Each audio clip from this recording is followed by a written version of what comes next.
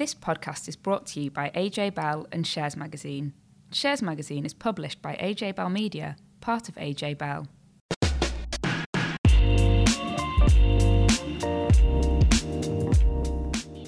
Hello, welcome to this week's edition of the Money and Markets podcast. I'm Dan Coatsworth, and this week I'm joined by Danny Hewson. Hi Dan, it has been quite a week, particularly on Wall Street, which has seen records breaking all over the place, thanks in part to a new COVID treatment pill from Pfizer.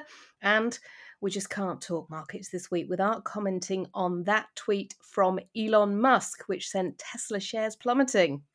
There's also been another slew of corporate results to chew over, including a disappointing update from PayPal and some investor-pleasing figures from UK retailers Primark, which is part of Associated British Foods, and Marks & Spencer's, which has issued yet another earnings upgrade. There's a warning from Direct Line about your car insurance. Claims have been creeping up as drivers get back on the roads, and that could lead, yeah, you guessed it, to higher premiums next year.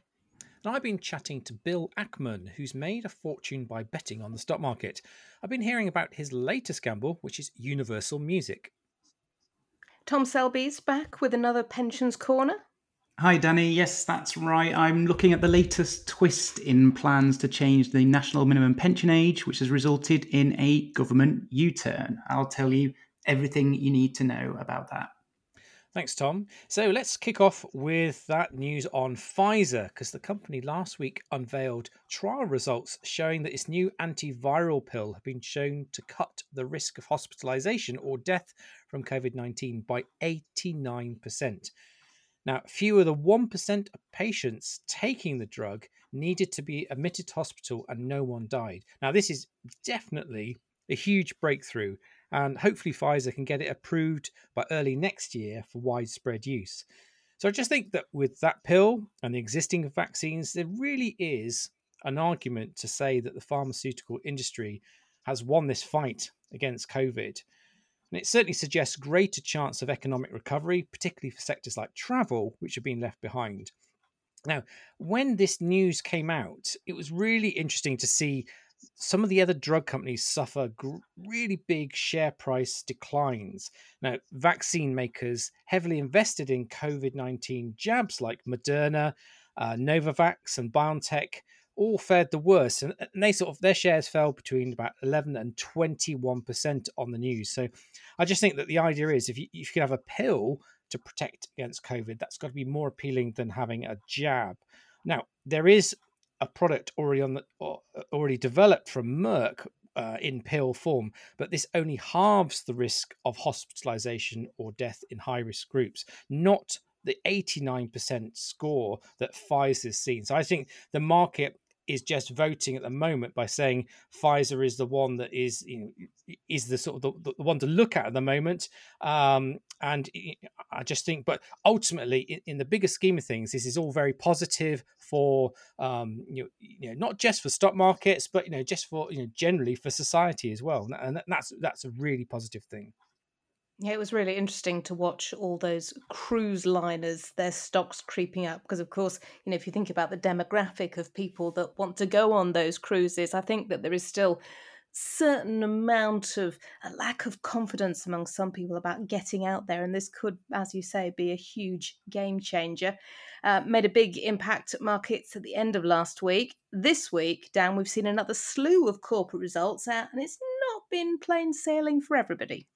No, and the one that definitely caught my eye was PayPal, whose shares fell about 10%. Now, this is highly unusual.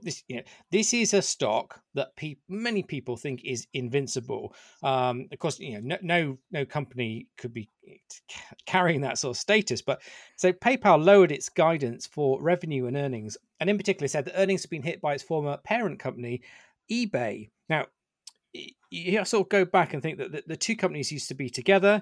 And since then, eBay has come out and said, we're going to change the way we do things. So if you sell something now on eBay's auction platform, the way that you get paid is directly from the company rather than the old system of going through PayPal. Now, of course, that means that PayPal is losing out on fees there, and eBay is arguably doing a bit better because it also used the opportunity to push up his own fees. But PayPal has been split from this company for quite a few years. And I think they decided to end their partnership in 2018. So I just think that people should look at this perhaps and say, is this a temporary problem or something, some bigger issue long term? And PayPal's message was certainly that you got to look to the future. We know all about the pressures from eBay, but really it's all about what we're going to do in the months and years ahead. And they've just inked a deal with Amazon to allow its Venmo wallets in the US to be accepted on Amazon's platform. And I think that PayPal doing a deal with Amazon's it's got to be a positive move. I don't know about you, Danny, but I found myself being a massive user of PayPal in the last couple of years. It's so much easier to to just log into just use your PayPal details to pay for something rather than having to scramble around, find your wallet, get your debit card out, and type those numbers in. So I use it for everything. Yeah, absolutely. And what you say about the whole PayPal eBay thing, this time last year I was getting rid of all the kids' Lego because they had so much of it and I'd kept the boxes. So I put it all together in the boxes, made sure everything was there, stuck it on eBay, made quite a lot of money, and it did all go through PayPal. And my husband's a great big eBayer and he's finding it really annoying now that it's not going through PayPal. Yeah, I mean, I sort of don't sell things very often on eBay, but I certainly know what it was like when I was more prolific years ago. But I had something through the other day, and it takes a couple of days for that money to come through now. But just generally, I think to me, PayPal is so much more convenient. And if I sort of see a retailer, I'm thinking, oh, should I buy this product? And if I see that you can use PayPal as a form of payment, I'm probably more likely to do it than if it's like, I'm sorry, you've got to go and just put your debit card details in, because inevitably I just don't have that to hand anymore. It's just a change in the way of our shopping habits, perhaps. Yeah, absolutely it is. I know that you're going to talk about AMC a little bit, but before you do that, I'm just going to throw Tesla into the mix because I have to say that you would think about now, Elon Musk might be thinking, I really wish someone had taken my phone away from me on Friday before I had this bright idea to set up a Twitter poll, which I said that I would absolutely abide by the result. And it's seen Tesla's shares absolutely tank. The stock ended down 12%. We're recording this Wednesday lunchtime. That was yesterday. Over 2 days, it shed as much as $200 billion off its market cap. And it seems like an utterly bonkers way to make a decision. But then, Elon Musk, he's quite well known for being pretty out there on social media. But this, to me, takes the biscuit. He put out this poll asking his Twitter followers if he should sell 10% of the stock that he still owns in his company. He said, whatever you say, I will do it.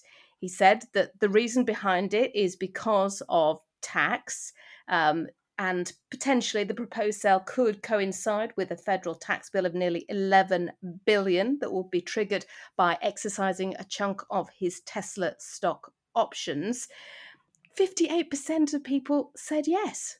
Now, you might take that with a pinch of salt, and you might be thinking that he can, just change his mind. But he said that he will absolutely abide by this result. And Dan, I think the reason that investors have been so nervous about this is that this poll came out just a day after his brother sold a chunk of his stock. And in fact, 4 former and current board members have filed to sell nearly $1 billion of shares late last month. That's according to Filings and Markets data. So, despite the plunge, Tesla is still up nearly 50% year to date. This is a big knock, and it seems a pretty out there thing to do from someone at the helm of a company. Yeah, it's definitely unusual. I mean, why would you turn to social media to ask sort of for guidance on what you're going to do with your wealth? It's like, and I think it's just irresponsible as well, because if you're a shareholder in Tesla and you've got the boss and also the biggest shareholder in the business saying, okay, I'm thinking about sort of dumping quite a lot of stock on the market, well, of course, that's going to push the price down. Everyone's going to say, they want to get out first before he does. Elon Musk goes and does his trade.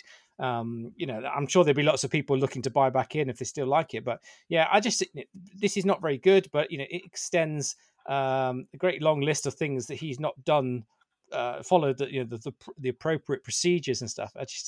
But equally, some people like the fact that he's unpredictable.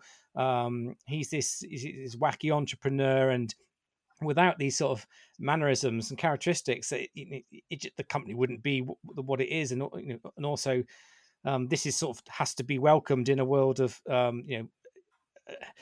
it's on contrast of lots of boring companies. So I think it's odd move, but nothing's unpredictable perhaps when it comes to Elon Musk. Now, you're going to talk about AMC because I'm just going to do a very quick look at the latest US inflation figures. So you crack on with AMC. What's going on there? Yeah, well, this is a big cinema operator in America. It was one of those so-called meme stocks, which along with GameStop last year attracted lots of attention. People talking about it on social media network Reddit, and as part of a broader thing to hype up certain stocks. So AMC sort of said that its third quarter is better than expected, which is good. It's promising for the cinema industry, but the company's still loss making, and had a very negative reaction from investors because the CEO's saying that still some pandemic challenges ahead. But I think that perhaps the most important thing about AMC here is that it's what else is it doing apart from cinemas, because it's now talking about launching its own cryptocurrency. And it's planning to launch its own popcorn retail business, which is, I was always told, you look at a business and it should stick to what it does best. So when you're branching out into crypto stuff and think that you can, rival existing popcorn manufacturers for shelf space in supermarkets and stuff, as well as having takeaway popcorn from cinemas, I think this is slightly strikes me as a bit of a madness. But perhaps listeners can disagree with me. But to me, like AMC is also not doing itself any favors by sort of perhaps behaving this way. I do like a bit of popcorn. Particularly, there's a coconut flavored one. Yeah, but would you would you go on to sort of Deliver or something and say, I really want the one that I get in the cinema, because ultimately it's just, I could just see them trying to bundle it all into a box. The driver knocks it over on their way here, and it's like, it's just disaster in the making, isn't it? It tastes better when it's been on the floor, Dan. It really does. Yeah. So should we sort of have a switch to UK retail then? So we've actually, so before that, do you want to talk about the US inflation figures, because they're equally important, aren't they? So yeah, they've literally come in just over half an hour ago, and it's not brilliant news if you're Goldilocks and you're looking for a nice cool temperature, because inflation CPI rose to 6.2% last month. That's up from 5.4% in September. It is higher than lots of analysts had been anticipating. In fact, it's now at the highest annual rate since November 1990. We've spoken a lot about the reasons for what's going on at the moment in terms of price pressures, and the fact that a lot of it is down to supply chain snarl-ups, not being able to get hold of stuff, the fact that commodities prices have risen.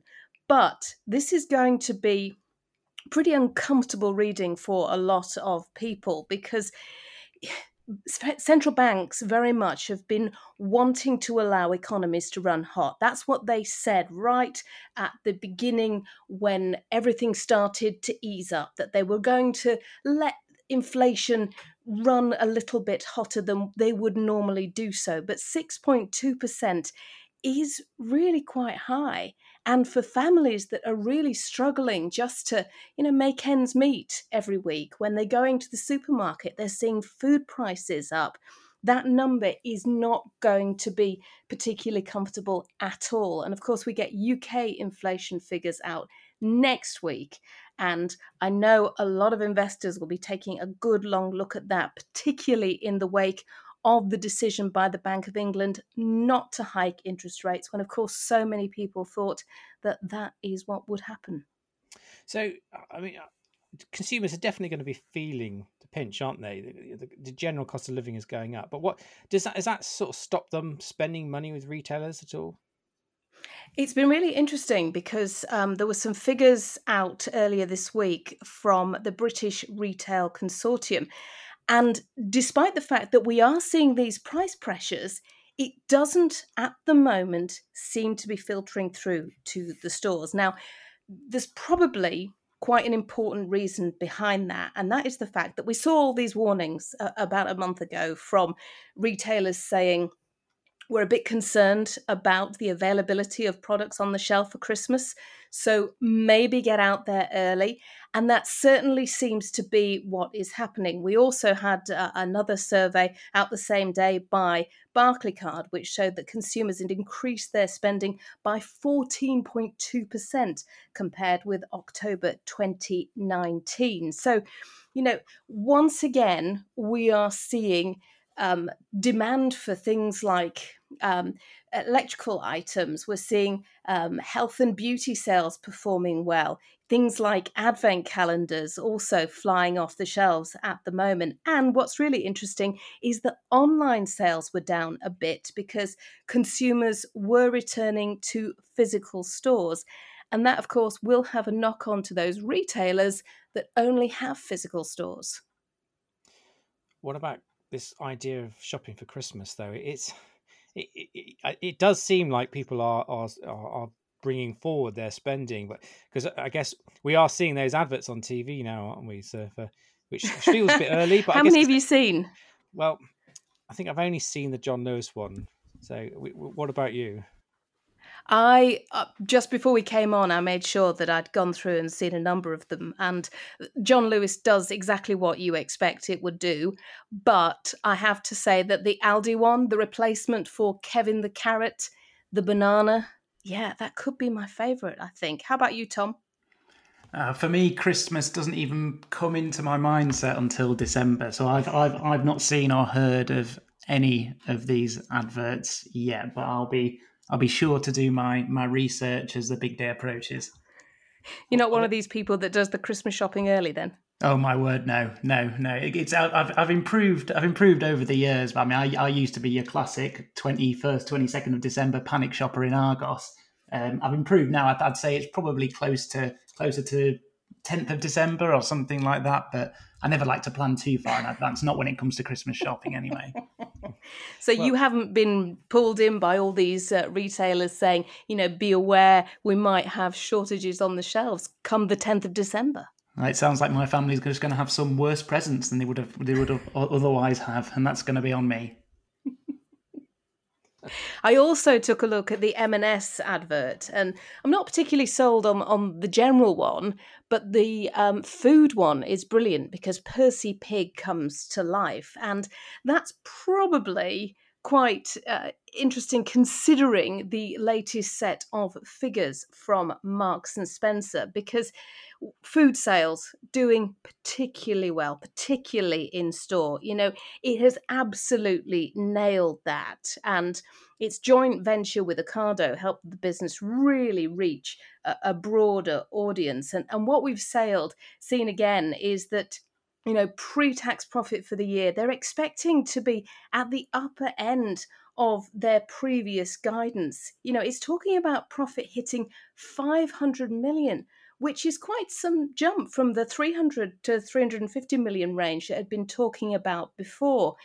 But Marks and Spencer's really has been in something of a turnaround. It's gone very much back to basics. We know before the pandemic it was looking at streamlining and getting rid of some of the stores, and it's really focused on its online offer. But when you think about M&S, what's the first thing you think of, Dan, in terms of clothes? Socks, pants, exciting things like that. But of course, that is the one thing that has sort of dogged M&S for quite a while, and it's really not enough to sustain the business proper, is it? And, when you think about some of the other staples that they did, the sort of formal wear, well, they've sort of pushed that to a side quite a lot of late because, we've all been working from home. So athleisure wear has been the big thing that a lot of customers have been asking for, except for some of the older M&S customers who, maybe aren't looking for those splash-proof running bottoms. So they've still got quite a bit of work to do. But when I was talking about the fact that online sales had dropped, that is something which has really helped Primark, because Associated British Foods had some results out earlier this week as well. Full year revenue was slightly below market forecasts, but the one thing that really got investors going was the comments about Primark. It has seen shoppers come back. It was the one place where, following lockdowns, when stores were allowed to open, that is where you saw the queues of people, because you can't buy Primark's clothes online. It's very much a pile it high, sell it cheap mentality. But at the moment, of course, when you're talking about issues with shipping, what they're having to do is make sure that they have their stores looking great, that when you go into the store, you can find what you like, and that although there will be some supply chain issues, you won't notice, because they will make sure that shelves are filled, even if they might not be filled with exactly what they are expecting to put on them. So Primark doing really well and hoping that this Christmas is going to be a belter for them. So I think we move on to our next session. We're now going to talk about some sort of warning section, and there's some potentially bad news and sort of risk things to consider. So they are important. So please don't stop listening. But yeah, let me start off with some stuff on the insurance market. Now, Direct Line is sort of saying that inflation in cost per insurance claim has been running about 3 to 5% above its expectations, and all the blame is being put on the second-hand car market. We know there's been a shortage of semiconductors, and that has disrupted the production of new cars. But the consequences are that it's boosted used car market. So prices for used cars in the UK have been rising for about almost 20 months, and actually in October they're up 26% from a year earlier. And this is relevant to the insurance industry, because if a car is written off in an accident, it's the insurer who pays out what actually the car would cost today in the second-hand market. So, this is a bit frustrating, because it kind of means that you're going to be looking at higher insurance premiums quite soon, which is equally frustrating because we've actually been seeing them fall for a bit. Car insurance is currently about 7% cheaper than it was last year. And so, unfortunately, there's going to be a bit of reversal of this trend. So you'll have to add car insurance to your list of ever-growing things that are getting more expensive, I'm afraid. Thanks, Dan. Bringing us good news. We've also had a warning from the Federal Reserve, warning about the prices of risky assets, saying, look, if they keep rising, then they're more susceptible if the bottom falls out of the market. And of course, it's talking very much about social media, how that is influencing trading. It's talked about stablecoins, and also talked about cryptocurrency.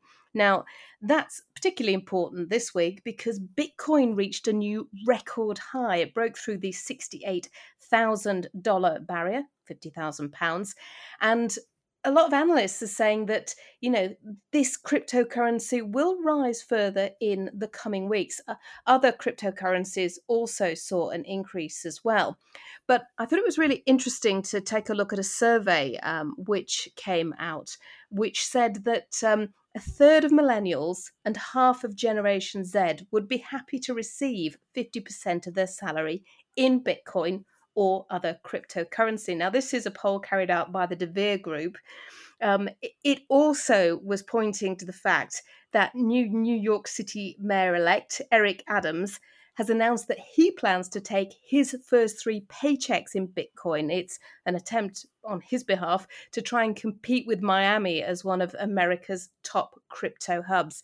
So, Dan, if I were to tell the boss to pay you your next paycheck in crypto, what do you think? So I think I would actually just say no, it's not my kind of thing. But let's now hear from someone who does have a greater appetite for risk, and that's Bill Ackman. And he was the envy of the investment world last year.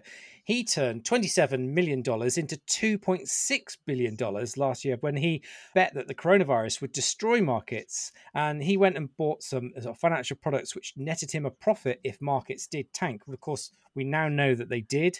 He used the proceeds to wager that existing stocks in his portfolio, such as one of the hotel groups, would rebound, which they also did. And of course, he came out smiling from all this, activity and volatility.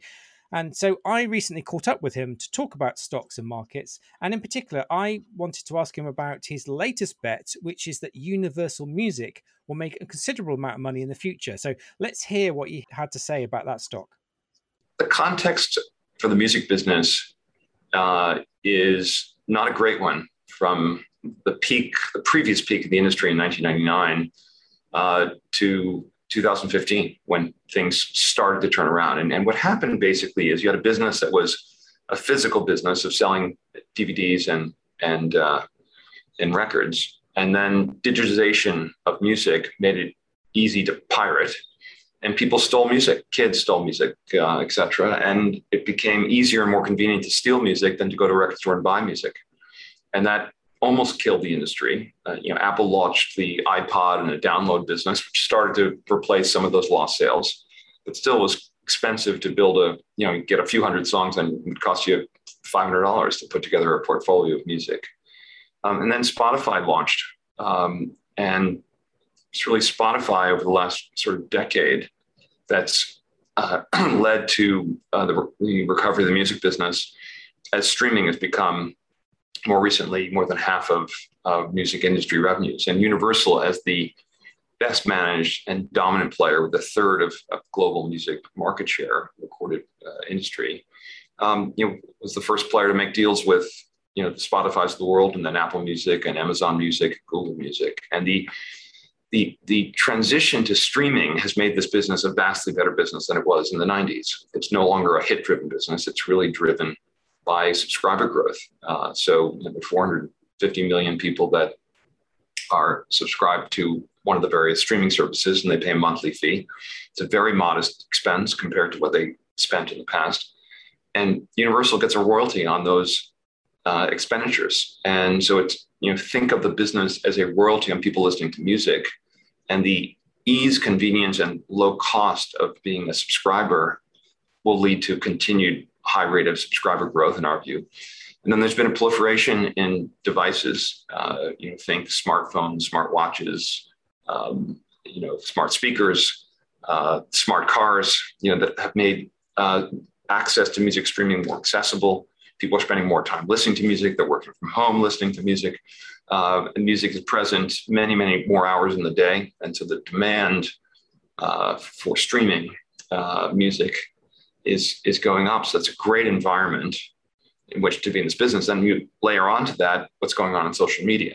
And, Facebook has gotten in some hot water, if you will, for, promoting anger on the website, if you will, sort of feeding people stuff that gets them angry, that increases their, if you will, attention, which enables the Facebooks of the world to drive advertising sales. But instead of getting people angry, you can just add music to social media and people spend more time. So the TikTok would not be TikTok without music.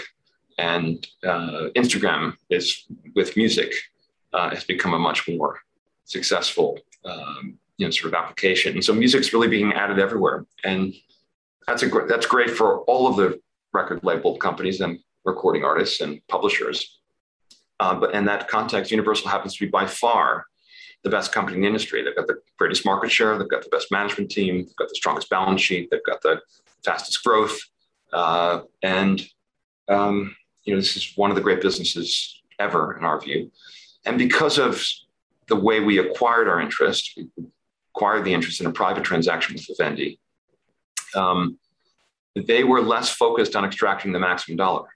They were focused on finding a long-term steward for the company, because they were giving up control of the company in connection with the spinoff of the company to shareholders.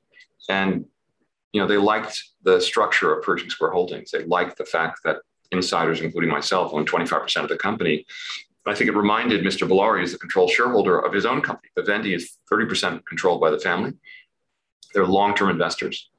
And that's what he was looking for. And so we bought a stake. And 2 weeks after we closed, it went public. And the trading price is about 30% above the price we paid. And we still think it's quite cheap. So if you want to hear the rest of my conversation with Bill Ackman, the videos are available on YouTube. Just search for AJ Bell You Invest and you'll find them, or you can watch them on the AJ Bell You Invest Markets. Go to the Shares and Markets tab and then click the Investment Videos section. Thank you, Dan. I dare say a lot of people will have been taking notes during that interview, and you might want to keep your pen handy because Tom Selby, pension guru, is back. Now, Tom, we had this question from Carl.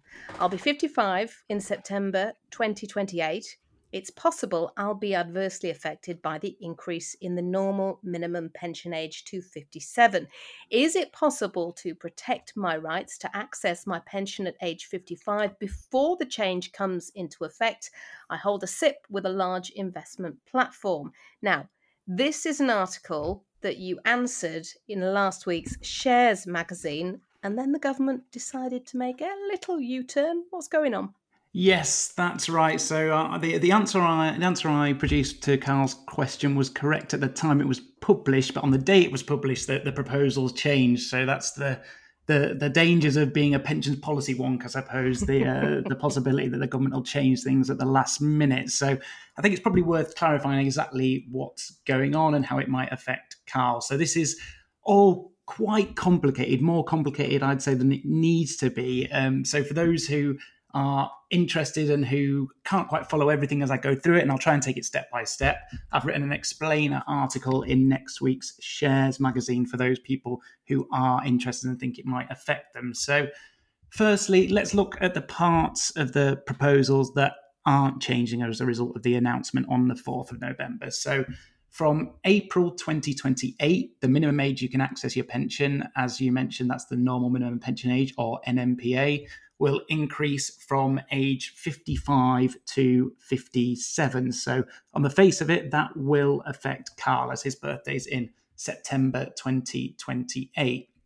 Now, that sounds like something that would be quite simple to do, but rather than apply that increase in the normal minimum pension age across the board, the government's proposed creating a protection regime so that people who are in a scheme which had an NMPA below age 57 on the 11th of February 2021. So that was when these changes were first proposed.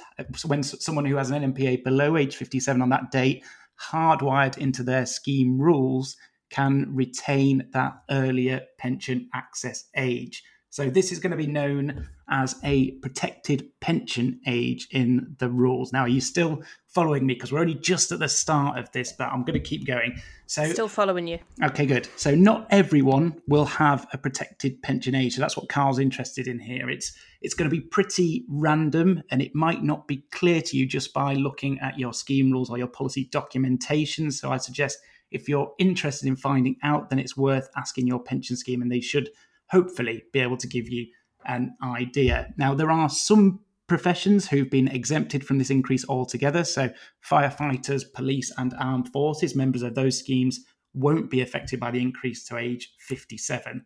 Now, just looking at private pensions and those who are affected. So if people who do have this protected pension age in their scheme subsequently make a transfer to another scheme, then the transferred funds will keep the lower minimum access age. But the funds that are in the scheme that they transfer to, or any new contributions to that scheme, will have a normal minimum pension age of 57 from April 2028. So what that means is that there will be circumstances where people will transfer pensions that have a protected pension age to a scheme that doesn't have a protected pension age, and it will mean that their pot will essentially be split in two. One part of it having an NMPA of 55 and another part of it having an NMPA of 57. But as I say, that will only be for people who had a scheme which was eligible for a protected pension age on the 11th of February. So the final bit to this bit, and then we'll go into the bits that have changed as a result of what happened on the 4th of November. So people with a protected pension age who transfer as part of a block with at least one other member of the same old pension scheme to the same new pension scheme will be able to retain the lower minimum access age for all the funds in the new scheme. So that's all the stuff that the government proposed that's still going ahead as planned. However, changes have been proposed in relation to people not currently in a scheme with a protected pension age. So these are people not currently in a scheme, which is going to allow them to keep a normal minimum pension age of below 57 from April 2028. So originally, the government had planned to allow people who join or transfer to a scheme with a normal minimum pension age of below 57 by the 5th of April 2023 to keep the lower normal minimum pension age. But the government was worried and received lots of representations from people in the industry that not only was this going to lead to loads of complexity, but I might also present a scams risk as well. So you could have scammers and fraudsters looking to offer people, in inverted commas, the opportunity to transfer to a scheme with a lower minimum access age, when in fact they weren't offering that lower minimum access age and they were probably just looking to steal the money from people. So the government listened to those concerns and has decided that for the only people who are already members of a scheme with a lower normal minimum pension age hardwired in, or who have started a transfer to a scheme offering a lower normal minimum pension age below 57 before 4th of November 2021, will be able to retain that lower normal minimum pension age. Now, I appreciate that's a lot of stuff that I've just covered there, quite complicated stuff as well. From Carl's perspective, he will be able to keep access to a normal, it's possible he'll be able to keep access to a minimum pension age of 55, but only if he's already a member of a scheme which has this hardwired into its rules, or if he started the process of transferring to a scheme with it hardwired into his rules before the 4th of November. A couple of extra things I think it's worth thinking about around here, because that was just the technicalities around what the government's proposing. First of all, this stuff hasn't quite gone through Parliament yet, so we're not expecting any more changes to the proposals, but it's not impossible, so we'll keep you updated of any changes that do come forward. And probably more importantly, to the decision of whether to join a pension scheme or whether to transfer to a pension scheme shouldn't really be swung by whether or not you're going to access it at 55 or 57. In the vast majority of circumstances, either 55 or 57 is probably too early. Other factors like costs and charges, choice, flexibility are all likely to be more important in the decision of where you hold your pensions money. Now, as I said, I appreciate there's quite a lot to digest there, but if you have a look in next week's shares, there's an article breaking all of that stuff down, all those changes down, so hopefully it'll be a little bit clearer for everyone. Thanks, Tom. We have no Jenny Owen this week, but Dan, you spotted an interesting report from Aviva, which is frankly making me feel quite happy because I decided not to splash out for a hot tub or a pizza oven last summer when it seemed that everybody else was buying one. And it seemed some people that did maybe weren't so happy. Well, that's right. But Danny, you must have regretted buying something during the pandemic. Did you not buy like a Peloton bike or a ukulele or something? No. My kids had a horse on a lockdown loan, and that was it. All the money went on that. Yeah, well, there certainly seems to be a lot of regret across the nation, according to this report, because Aviva reckons that UK adults spent more than £6.6 billion on pandemic purchases that they no longer use. That's quite a lot of money. And they're sort of suggesting it might be about just £1,200 per person on, sort of treats during the pandemic. Most popular were clothes and shoes. Then it was like gadgets and electrical goods. There was home gym equipment was very popular. But, you mentioned hot tub at the start. I do find it utterly bonkers that 1 in 20 adults say they bought a hot tub during the pandemic. Now, the only person I could possibly think who would have done that is you, Tom, because I know that you've got a kayak and you're probably looking somewhere to sail it when you were in lockdown. Is that true? So there are various lies in what you've just said. I don't own a kayak. I don't know where you've got that from. My partner and I bought an inflatable boat to sail down Regent's Canal during the very early stages of lockdown. We used it once. It was vaguely fun, and then we got rid of it. But we wouldn't have anywhere to store a kayak, frankly. So no, my main lockdown savings spends were on tickets for sporting events when things opened up. I think I got myself a new pair of running trainers because that was kind of the only thing that you could do during those really grim days of early lockdown in kind of April, May, June of 2020. I think a couple of items of clothing, but that was about it for me. I really wanted a paddleboard, but again, it's the storing it thing, and also how often would you use it? That's the thing, and this is clearly what a lot of people are finding. How about you, Dan? I know you didn't get a hot tub, but pizza oven? No, I spent all my money on records, a couple of bikes and T-shirts, and I get use out of all of them. So I've got absolutely no regrets at all. But I imagine if you go onto eBay now, it might be quite a good time to snap up some bargains if people are looking to get rid of unwanted stuff. Well, there we go. That's where I'm headed now. That is it for this week's podcast. Next week, I'll be joined by Laura Souter, and we'll also hear from Gareth Griffith from Greenbank Triodos about the practicalities of making your day-to-day banking greener. Thanks for listening. Thanks. Before you go, please remember this podcast is for educational purposes, and the views expressed don't necessarily reflect those of AJ Bell or Shares Magazine. The podcast isn't telling you whether certain investments are suitable or not. And don't forget that the value of investments can change, and you can lose money as well as make it. It's also important to remember that tax rules apply, and that the way an investment performed in the past may not be the same as how it behaves in the future. If you want help, go see a qualified financial advisor.